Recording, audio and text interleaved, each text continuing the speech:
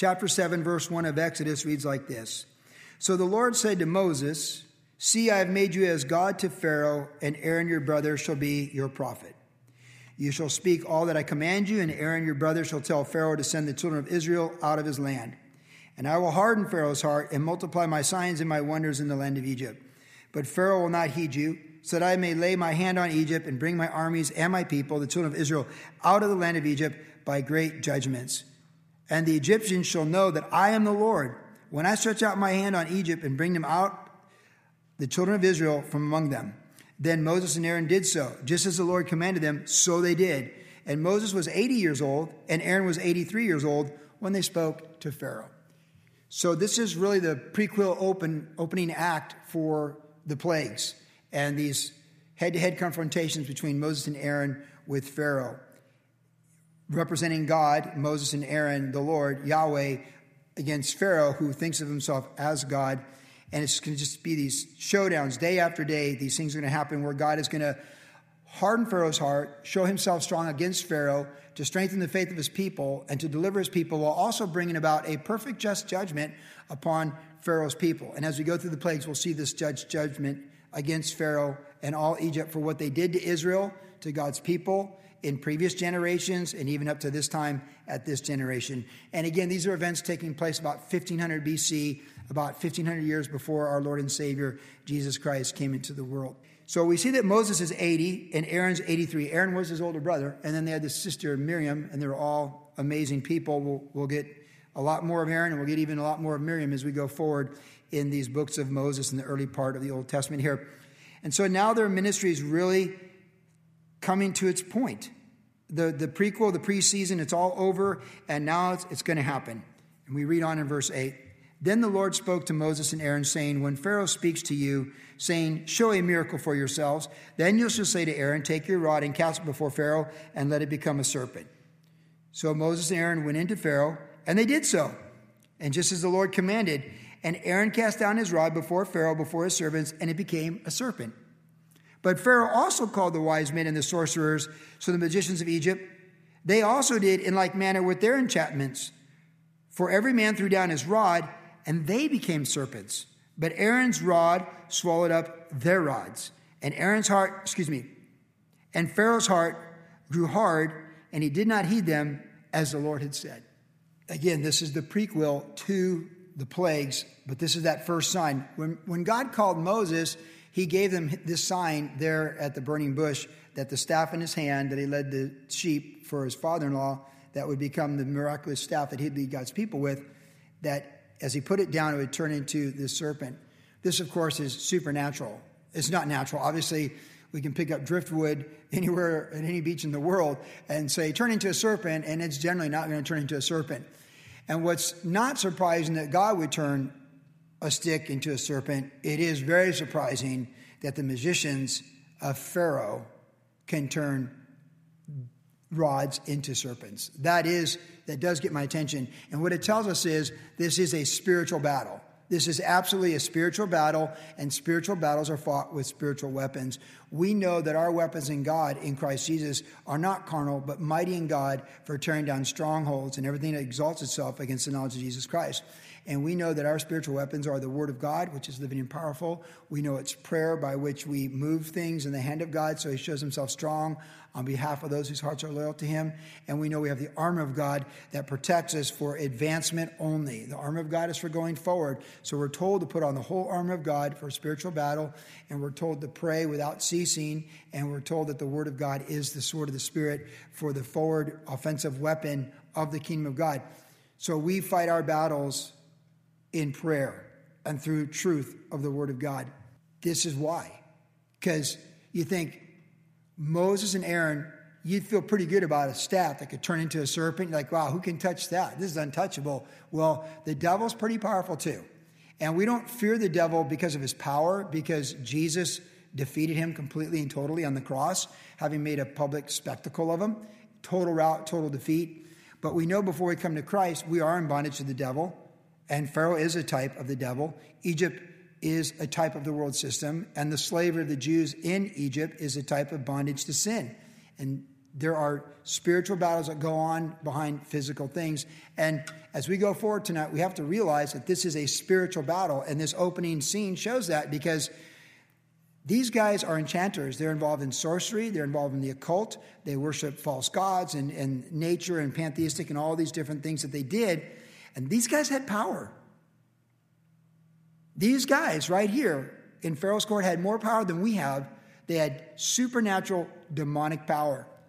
And we know throughout the Bible and in the New Testament, there are people that are possessed and they have great power.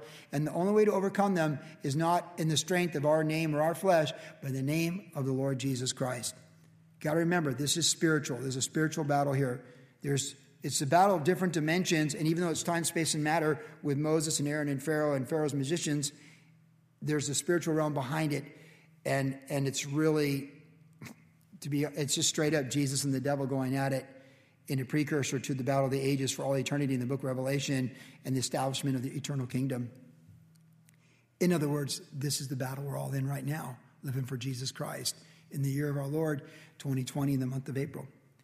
Now, we did see that Aaron's rod ate his snake, his serpent ate their serpent, so there's a greater power there, but they're both supernatural. So the Lord said to Moses, verse 14, Pharaoh's heart is hard. He refuses to let the people go. Go to Pharaoh in the morning, and when he goes out to the river, to the water, you shall stand by the river's bank to meet him. And the rod which was turned to a serpent you shall take in your hand. And you shall say to him, the Lord God of the Hebrews has sent me to you, saying, let my people go, that they may serve me in the wilderness. But indeed until now, you would not hear. Thus says the Lord, by this you shall know that I am the Lord. Behold, I will strike the waters which are on the river with the rod that is in my hand, and they shall be turned to blood. And the fish that are in the river shall die. The river shall stink, and the Egyptians will loathe to drink the water of the river. Then the Lord spoke to Moses, say to Aaron, take your rod, stretch out your hand over the waters of Egypt, over their streams, over their rivers, over their ponds, over all their pools of water, that they may become blood. And there shall be blood throughout all the land of Egypt, both in buckets of wood and pitchers of stone. And Moses and Aaron did just as the Lord commanded. So he lifted up the rod, struck the waters that were in the river, in the sight of Pharaoh and in the sight of his servants, and all the water that were in the river were turned to blood. The fish that were in the river died, and the river stank, and the Egyptians could not drink the water of the river, so there was blood throughout all the land of Egypt. Then, verse 22, the magicians of Egypt did so with their enchantments, and Pharaoh's heart grew hard, and he did not heed them, as the Lord had said. And Pharaoh turned and went into his house, neither was his heart moved by this. So all the Egyptians dug all around the river for water to drink, because they could not drink the water of the river. And 7 days passed after the Lord had struck the river. So we get a little timeline here, these events unfolding. We see that there's 7 days after the water struck before the next set of things happen with the plagues. Now, first thing is we see, again, in the spiritual battle, that the magicians, they can match this again. They can turn water to blood. They can do that. But what they can't do is turn the blood back to water. So they have supernatural power, but they can't usurp or be superior to the supernatural power that God's demonstrating through Moses and Aaron over them. And it's a good reminder, as a lot of people are thinking about the return of the Lord Jesus Christ right now, and a lot of people are thinking about those things. A lot of people ask me, is this the end game going on right now? I'm like, well, if it isn't, it sure looks like a prequel to what it would look like, or a preview of coming attractions. And one thing we know about the end game is that when the Antichrist arises, he will unify the planet with a global government, a cashless society. And he'll promise food, and he'll feed the people, and he will be empowered with all the power of Satan. One man, a human being, is going to have all the power of Satan in him to lead the world in a full totalitarian government, which is not that hard to picture right now, because you have to realize a country like China is totally authoritarian and totalitarian in its communist state and their leaders. And the UN just recognized them this week to be in charge of human rights for the Human Rights Commission. Now, listen, so many Christians have died in the last 2 years in China in internment camps. It is madness to think that the global government would recognize that government that's so oppressive that we don't even know the truth coming out of there, what's happened really with coronavirus and COVID-19. We don't really know what's happening in Wuhan. We don't know how many people really died, how many people got sick. total control of internet, the marketplace of thought. People that speak out against the government from within the government, like you can do here with our government, they disappear and they're gone, they're dead, you don't hear from them again. And we know as a fact, by all kinds of independent reports, that there are multitudes of people being persecuted for religious convictions, because, of course, communism accepts no competitor to marketplace of thought. Theirs is a godless, secular human society where man is God.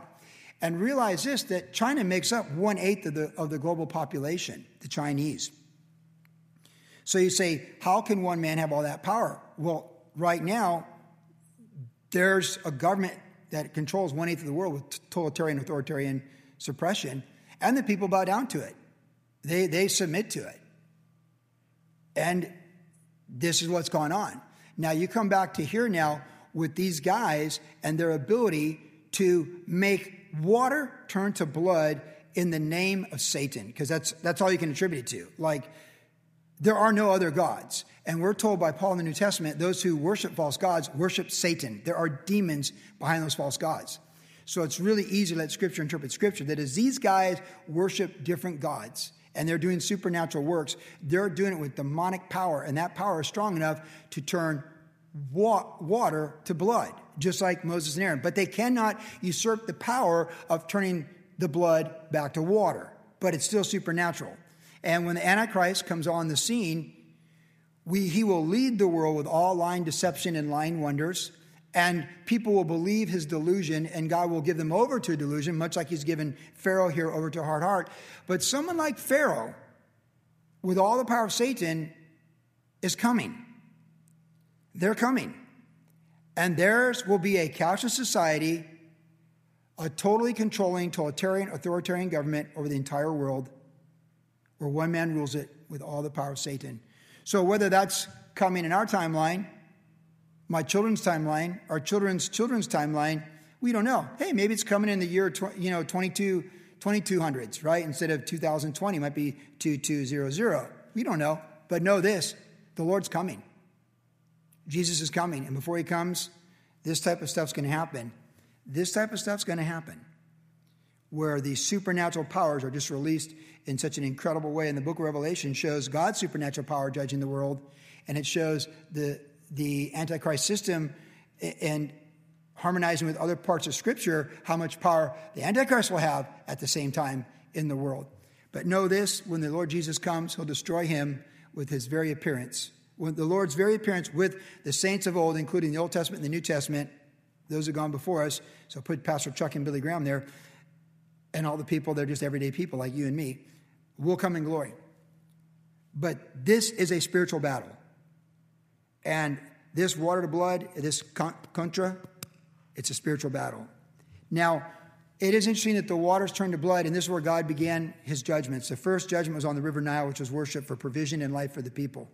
It's ironic because we're told in the book of Leviticus that the life is in the blood, and Jesus gave his blood. And he also gave water when he spoke with the spear on his side on the cross. But what's interesting to me is 2 generations before this, the Egyptians were casting Hebrew children into the river, and they were slaughtering innocent blood in this river, which just goes to show that no one gets away with anything. You never get away with anything.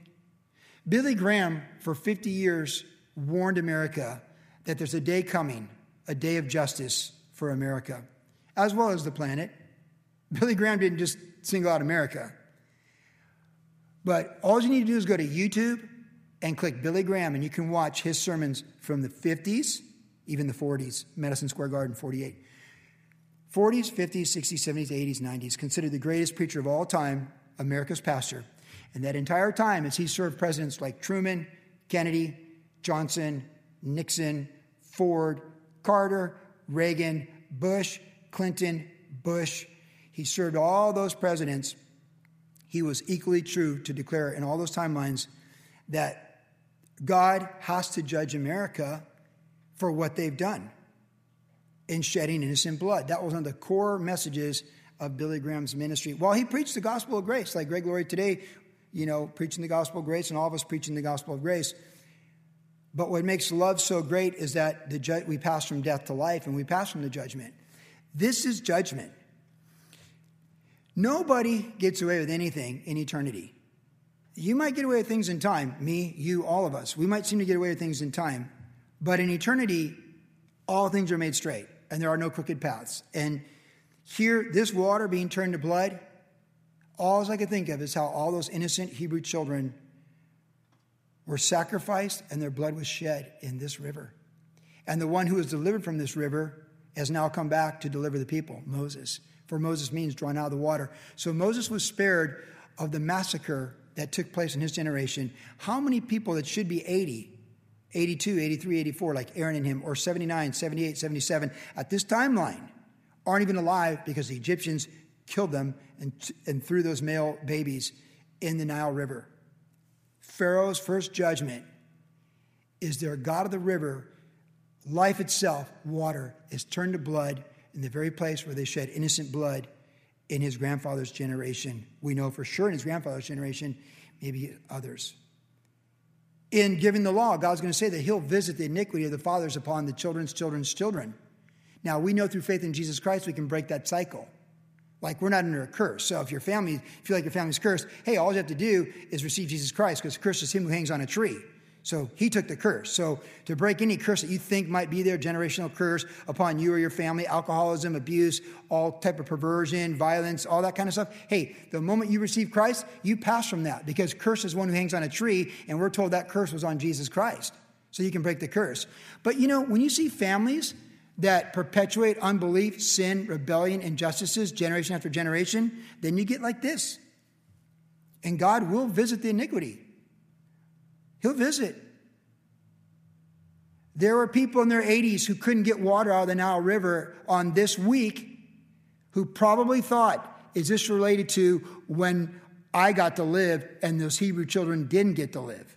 Or how about people who are 90 who remembers hearing the cries of the babies when they were thrown in the river and drowned?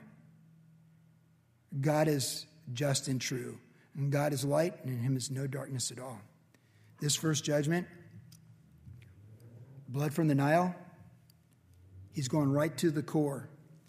Chapter 8, and the Lord spoke to Moses, go to Pharaoh and say to him, thus says the Lord, let my people go that they may serve me, but if you refuse to let them go, behold, I will smite your territory with frogs. So the river shall bring forth frogs abundantly, which shall go up and come into your house, into your bedroom, and into your bed, into the houses of your servants, on your people, into your ovens, and in your kneading bowls. And the frogs shall come upon you, and on your people, and on all your servants. Then the Lord spoke to Moses, say to Aaron, stretch out your hand with your rod over the streams, over the rivers, and over the ponds, and cause the frogs to come up on the land of Egypt. So Aaron stretched out his hand over the waters of Egypt, and the frogs came up and covered the land of Egypt.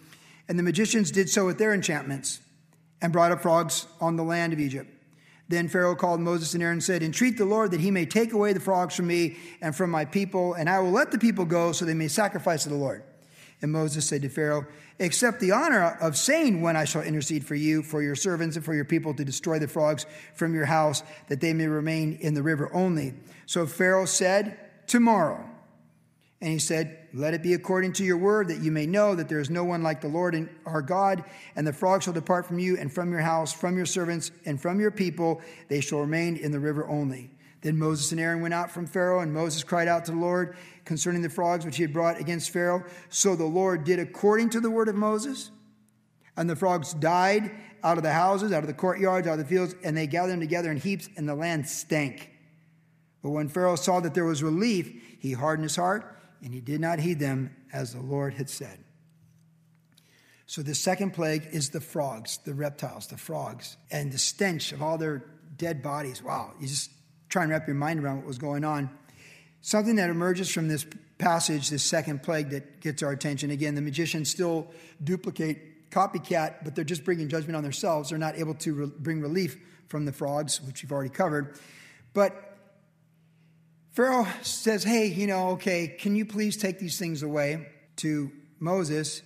And Moses said, accept the honor of saying. This is very unique because this doesn't happen with any other plagues. He goes, hey, all right, accept the honor. You make the call. It's kind of like when you're finding a resolution with a dispute with somebody. You say, all right, well, you set the terms. You make the call. And Pharaoh said, tomorrow. This gets our attention because, of course, with the Lord, everything's today. Today is the day of salvation. Today, if you will not harden your heart, he'll respond to us. This is the day that the Lord has made. Give us this day our daily bread. With the Lord, everything is today, because we can't change yesterday, and we're not guaranteed tomorrow. And Jesus said in Matthew 6:33, seek first the kingdom of God and his righteousness, and then all these things shall be added unto you. For sufficient is the trouble for today. See, God's people, our economy is today. And that's the greatest asset we have, is today. To know the Lord today, to grow in the Lord today, to love and have the human experience today, to be in the moment, to know that no matter the trials, we can have the joy of the Lord, and we can know love and show love and experience love in the deepest, darkest places of the human experience, or in the highest mountaintops of the human experience. We have today. And you just never know what today will bring, but God is always operating in today. But for the unbeliever, it's pretty much always tomorrow. Tomorrow we'll get to that. Tomorrow I'm going to build this. Tomorrow I'm going to do that. That's why in the book of James, James says by the Holy Spirit, hey, come you who say tomorrow we're going to do this and make all this profit and this and that in the stock market. We're going to invest in real estate here. We're going to invest in oil there with these people. Hey, how many people said tomorrow, tomorrow, tomorrow in the last year who today are crushed by the massive, gargantuan economic losses on this planet right now in the month of April? Maybe they're saying today. Isn't this pandemic feel like it's today? Quarantine's like today. Hey, you can't, you think too far down the road on a quarantine, man, I don't know what happens to you, but if I start, if we're still quarantined after May 4th, I start to have an anxiety attack. Now, fortunately, things I love to do, I can do under house arrest, essentially.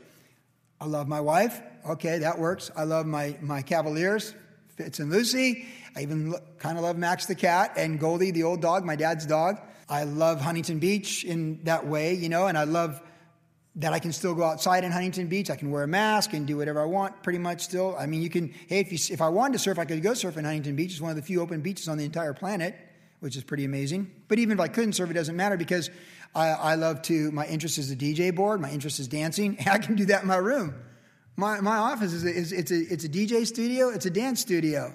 I was talking to Brian Jameson today, yesterday, and he was talking about how the girls still doing their dance online. So 3 rooms are set up for dance studios. I'm like, hey, that's 4 counting mine.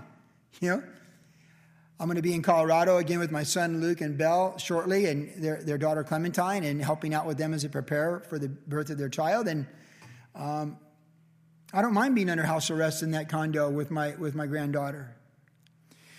But I'm focused on today, and maybe I might go there tomorrow or whatever, but I'm in the moment today. When I got up this morning, this is what I need to do first. I need to finish, my deceased mom's tax return. I need to send out a memo to the WG ministry team. I need to review the study I'm teaching tonight. I need to do this and I need to do that. And then I'm going to take a nap, and then I come back and I got to do this tonight. I'm in today. Quarantine, time out for entire planet. If there's one thing God might say, be still and know that I am the Lord, and it's today.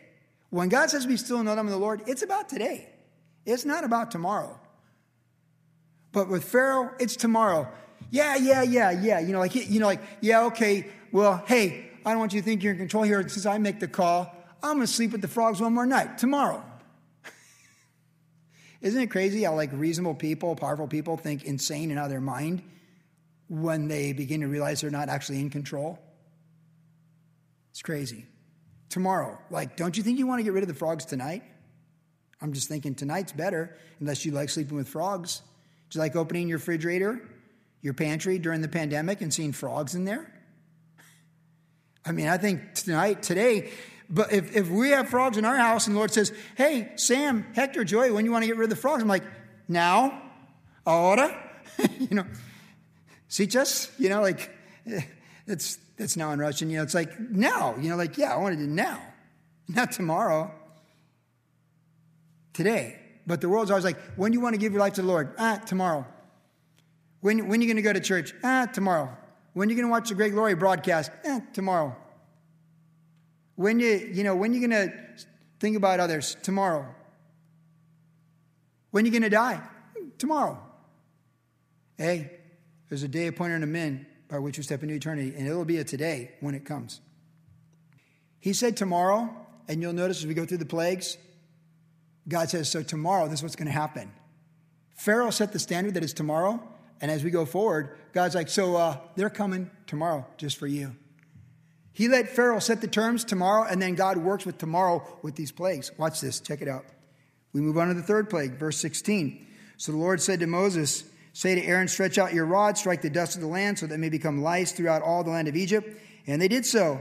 For Aaron stretched out his hand, and his rod struck the dust of the earth, and it became lice on man and beast. All the dust of the land became lice throughout all the land of Egypt. Now the magicians so work with their enchantments to bring forth lice, but they could not. Okay, so they've tapped out on plague number 3 and the prequel, the rods. They're done. It's big league ball. This is out of their wheelhouse. They can't even match this now. And then the magicians say, it says that, so there was lice on man and beast, verse 19. Then the magician said to Pharaoh, this is the finger of God. But Pharaoh's heart grew hard. He did not heed them, just as the Lord had said. Yeah, it's the finger of God. So now these guys in this spiritual battle at being led demonically, they're like, hey, Pharaoh, this is the finger of God. Just like when God's finger wrote on the wall to Belshazzar, many, many tekel upharsin. You've been weighed in the balances and found wanting. Hey, when the finger of God is against you, it's not good. The lice, just the thought of it, just like, lice, like when you read stories of people who are incarcerated, like Corrie ten Boom or whatever, like in War and Peace. Yeah, it says, when they're prisoners and they have lice, it's just part of it. But if I can get from here to eternity and never have lice, I'd be good with that. And I think you think the same thing. But they had lice, and there was nothing anyone could do about it. The next plague is verse 20. And the Lord said to Moses, rise early in the morning and stand before Pharaoh as he comes out to the water. So here comes Pharaoh, like, yeah, I'm Pharaoh. Then say to him, thus says the Lord, let my people go that they may serve me, or else if you will not let my people go, behold, I'll send swarms of flies on you and your servants and on your people and in your houses.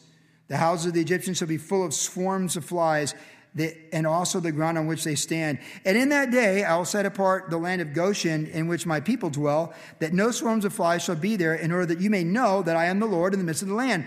I will make a difference between my people and your people. Tomorrow this sign shall be. Verse 24, and the Lord did so. Thick swarms of flies came into the house of Pharaoh, into his servants' houses, into all the land of Egypt. The land was corrupted because of the swarms of flies. Then Pharaoh called for Moses and Aaron and said, go sacrifice to your God in the land. And Moses said, it is not right to do so, for we would be sacrificing the abomination of the Egyptians to the Lord our God. If we sacrifice the abomination of the Egyptians before their eyes, then will they not stone us? We will go 3 days' journey into the wilderness and sacrifice to the Lord our God as he will command us. So Pharaoh said, I will let you go that you may sacrifice to the Lord your God in the wilderness. Only you shall not go very far away. Intercede for me. Then Moses said, indeed, I'm going out from you, and I will entreat the Lord that the swarms of flies may depart tomorrow from Pharaoh, from his servants, and from his people. But let Pharaoh not deal deceitfully anymore, and not letting the people go sacrifice to the Lord. So Moses went out from Pharaoh and entreated the Lord, and the Lord did according to the word of Moses. He removed the swarms of the flies from Pharaoh, from his servants, and from his people. Not one remained, but Pharaoh hardened his heart at this time also, neither would he let the people go. So Pharaoh just keeps hardening his heart. The Lord keeps hardening his heart. It's like, who hardened his heart first? Does it matter? I mean, Pharaoh's under judgment from the Lord, and that's between him and the Lord for all eternity. He's on display, and we're going to understand why he's on display as we go forward in the text in just a moment. But the thick swarms of flies came. So again, I hate flies. In Huntington Beach, there's a fly season. It kind of begins right about May. And if you got dogs or people got dogs in your neighborhood, the flies come. And we call it the fly wars. We go to Albertsons, get like 4 fly swatters. And, we run the AC just to keep the flies out. And I don't know if you're like me, but if there's one fly in the house, I'm merciful. Like, I'm merciful to spiders and certainly crickets and things like that. But the flies, man, flies must die. Like, flies must die. They do really gross things. They're flies. And they come in my house and they land on my pancakes or whatever. Flies must die. So let this be a warning to any fly. Don't come in my house because you're going to die. And I'm coming for you. But there's always one that gets lost and you can't find him. And in the middle of the night, he's like buzzing you, whatever. Like, there's that fly. But that's a whole nother Bible study. So the flies came. And again, the Lord says, that's a sign for you tomorrow. They're coming. So God's working with tomorrow for Pharaoh. Hey, guess what's coming? Tomorrow, the flies are coming. Since you're about tomorrow, I'm sending flies tomorrow.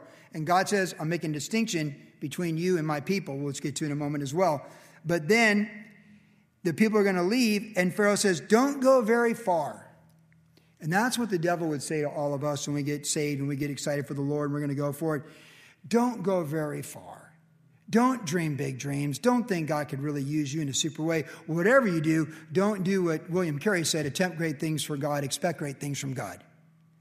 The devil wants to dumb down your vision, your calling, your dream from the Lord. And he'll say, don't go very far. Stay close to the world. Stay close to Egypt. Stay close to where I call the shots. Stay close to bondage. Don't go very far. Go to church, but be religious for an hour on Sunday. But who gets up and reads their Bible on Monday? Those are the same people who go in Christian bookstores. Those are kind of, what kind of people do that? Well, the kind of people that are actually redeemed and growing in Christ, those kind.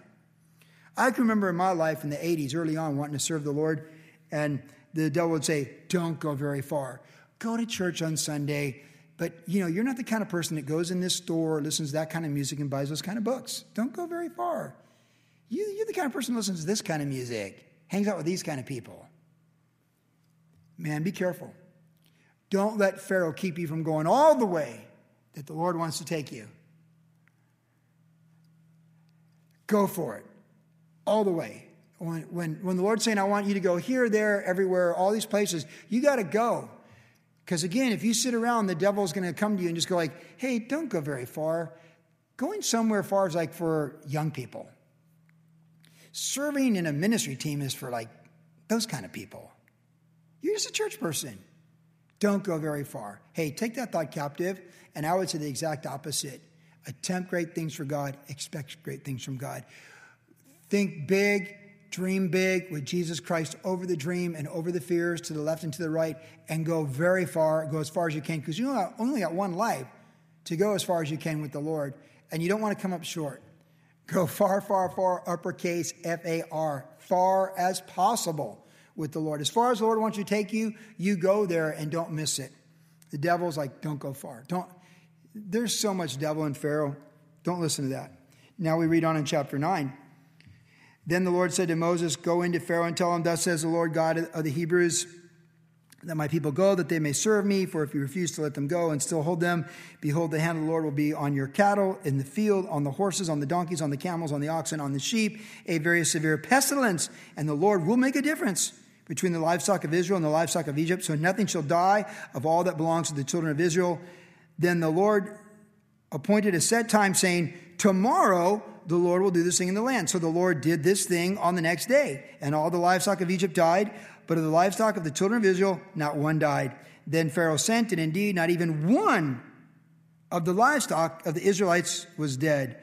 But the heart of Pharaoh became hard, and he did not let the people go.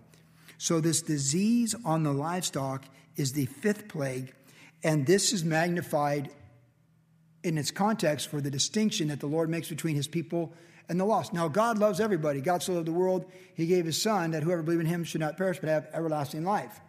God does love the world.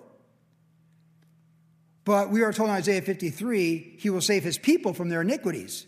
So it's not a universal salvation just because Jesus came and died on the cross. It is a personal response of receiving Christ, by which we become the children of God, and we pass from the children of wrath to becoming joint heirs with Christ, that we're told in the New Testament. And God makes a distinction between light and darkness. We're going to see that before we're done, spiritually and morally and literally. Genesis 1, light and darkness, distinction, the day. John chapter 1, light and darkness, distinction, righteousness, unrighteousness, faith, unbelief. As many as believed him, as many as received him, he gave them the right to become the children of God. John chapter 1. But Jesus went on to say, men love darkness, and they don't come to the light because their deeds are evil. So distinction. God draws distinction. So my point is this, especially in a time like we're in right now here in April with the pandemic and the fear of COVID-19, and really what our jobs look like in May and June, what our schools look like. Do we have high school graduations? Are the colleges going to be up and running?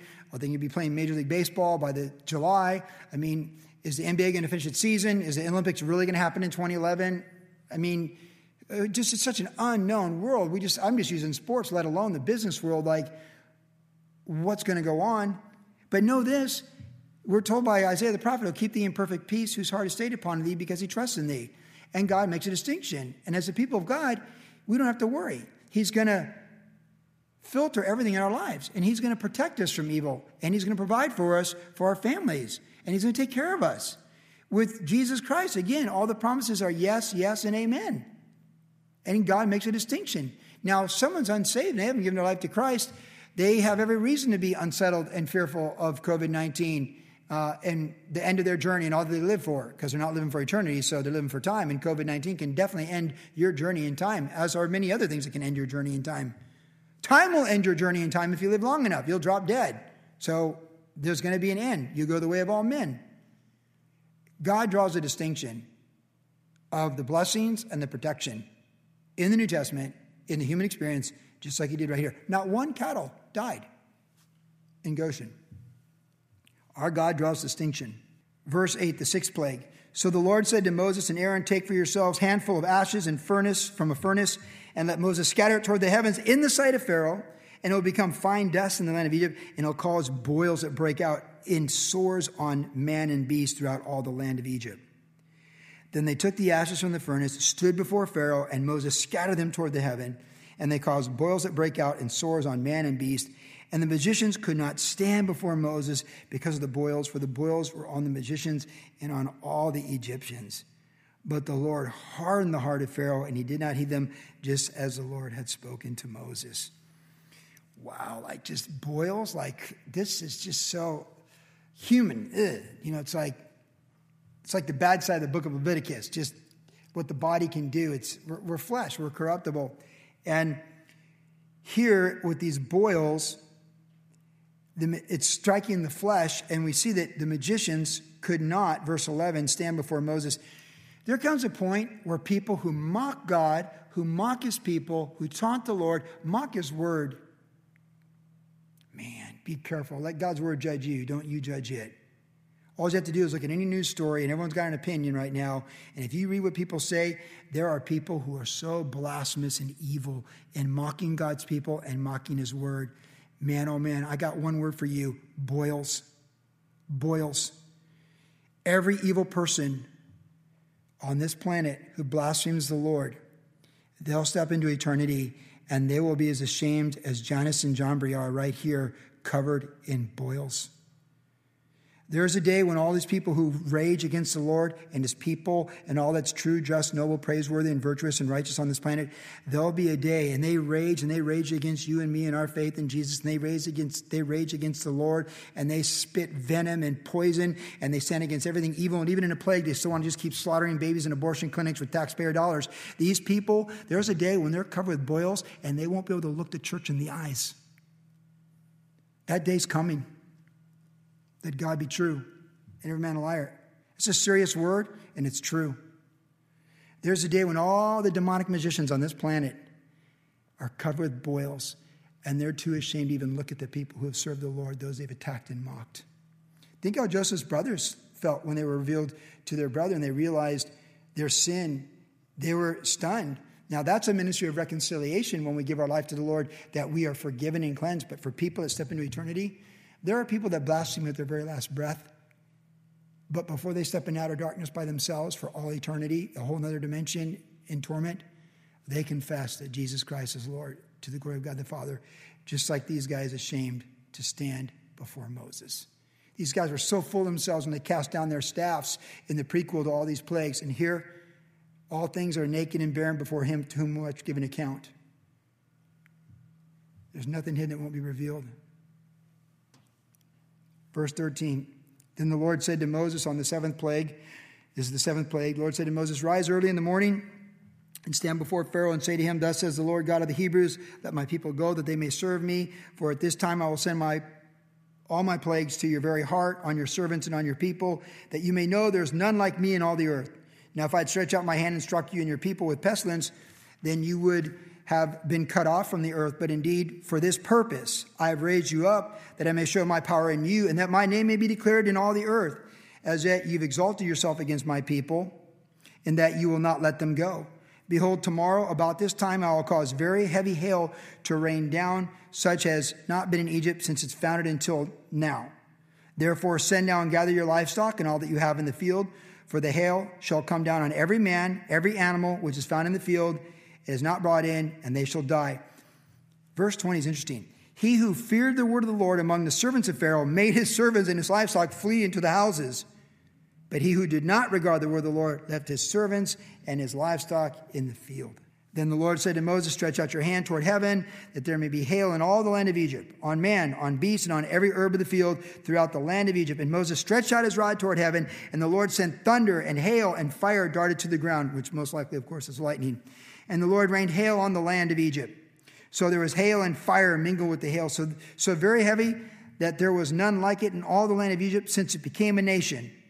And the hail struck throughout the whole land of Egypt, on all that was in the field, both man and beast. And the hail struck every herb of the field and broke every tree of the field. Only in the land of Goshen, where the children of Israel were, there was no hail.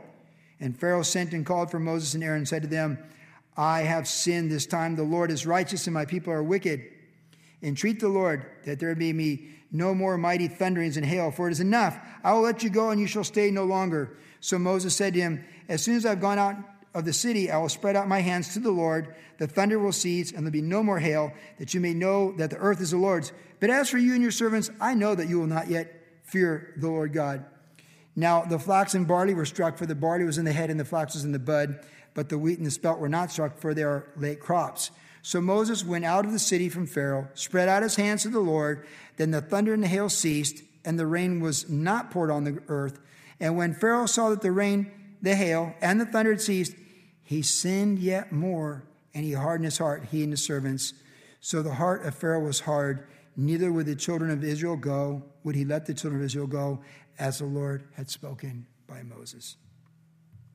So the seventh plague was the hail, the thunder, and the lightning. And, Moses just goes, I know you're not going to let us go. So Moses wasn't caught off guard. We're 7 plagues in. It is noteworthy that God says, for this reason I raised you up.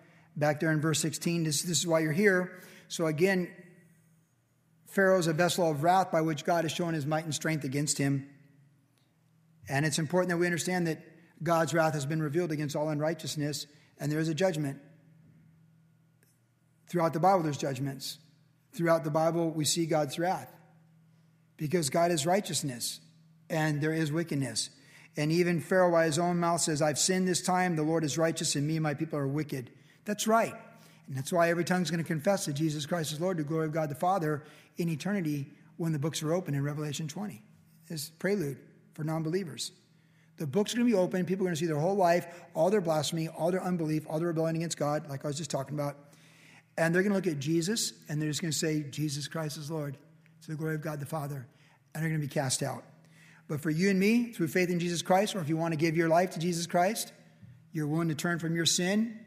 Unlike Pharaoh, who's hardening his heart, you're softening your heart, and you want to receive Christ as Lord and Savior. You pass from the books being open to the book of life, the Lamb's book of life, and you pass from death to life. We're told when we give our life to Christ, we actually pass from this volume of books, if you will, that are like a endless YouTube clip of our life in rebellion to God. And we're now in a new book with a new clip, and all the righteous things and the good things of the Lord revealed through Jesus Christ are attributed and reckoned to our account. Thus, we are in the Lamb's book of life. It's like, man, it's like the will is open and you're in the estate, and you're in the will. You're in the Lamb's book of life. We pass from death to life because we're willing to admit we've sinned. But unlike Pharaoh, we actually repent from our sins and we get a new heart, because if anyone's in Christ, they're a new creation. Old things have passed away, all things are new. So Pharaoh, he was never going to turn around. He's like Judas. He's just a bad ending. But if we soften our heart, we have a good ending. And, Pharaoh's an example to us. Don't harden your heart to the Lord. Stay tender. If you hear the Lord speaking, respond this day and go forward with what he's showing us. Because Pharaoh, he sinned more. But you and I, we can repent and be delivered from our sins and begin to live a life that's pleasing to the Lord and a blessing to humanity, which is a life we want to live that not only is fruitful in time, space, and matter, but is beneficial for what God has for us in eternity as well.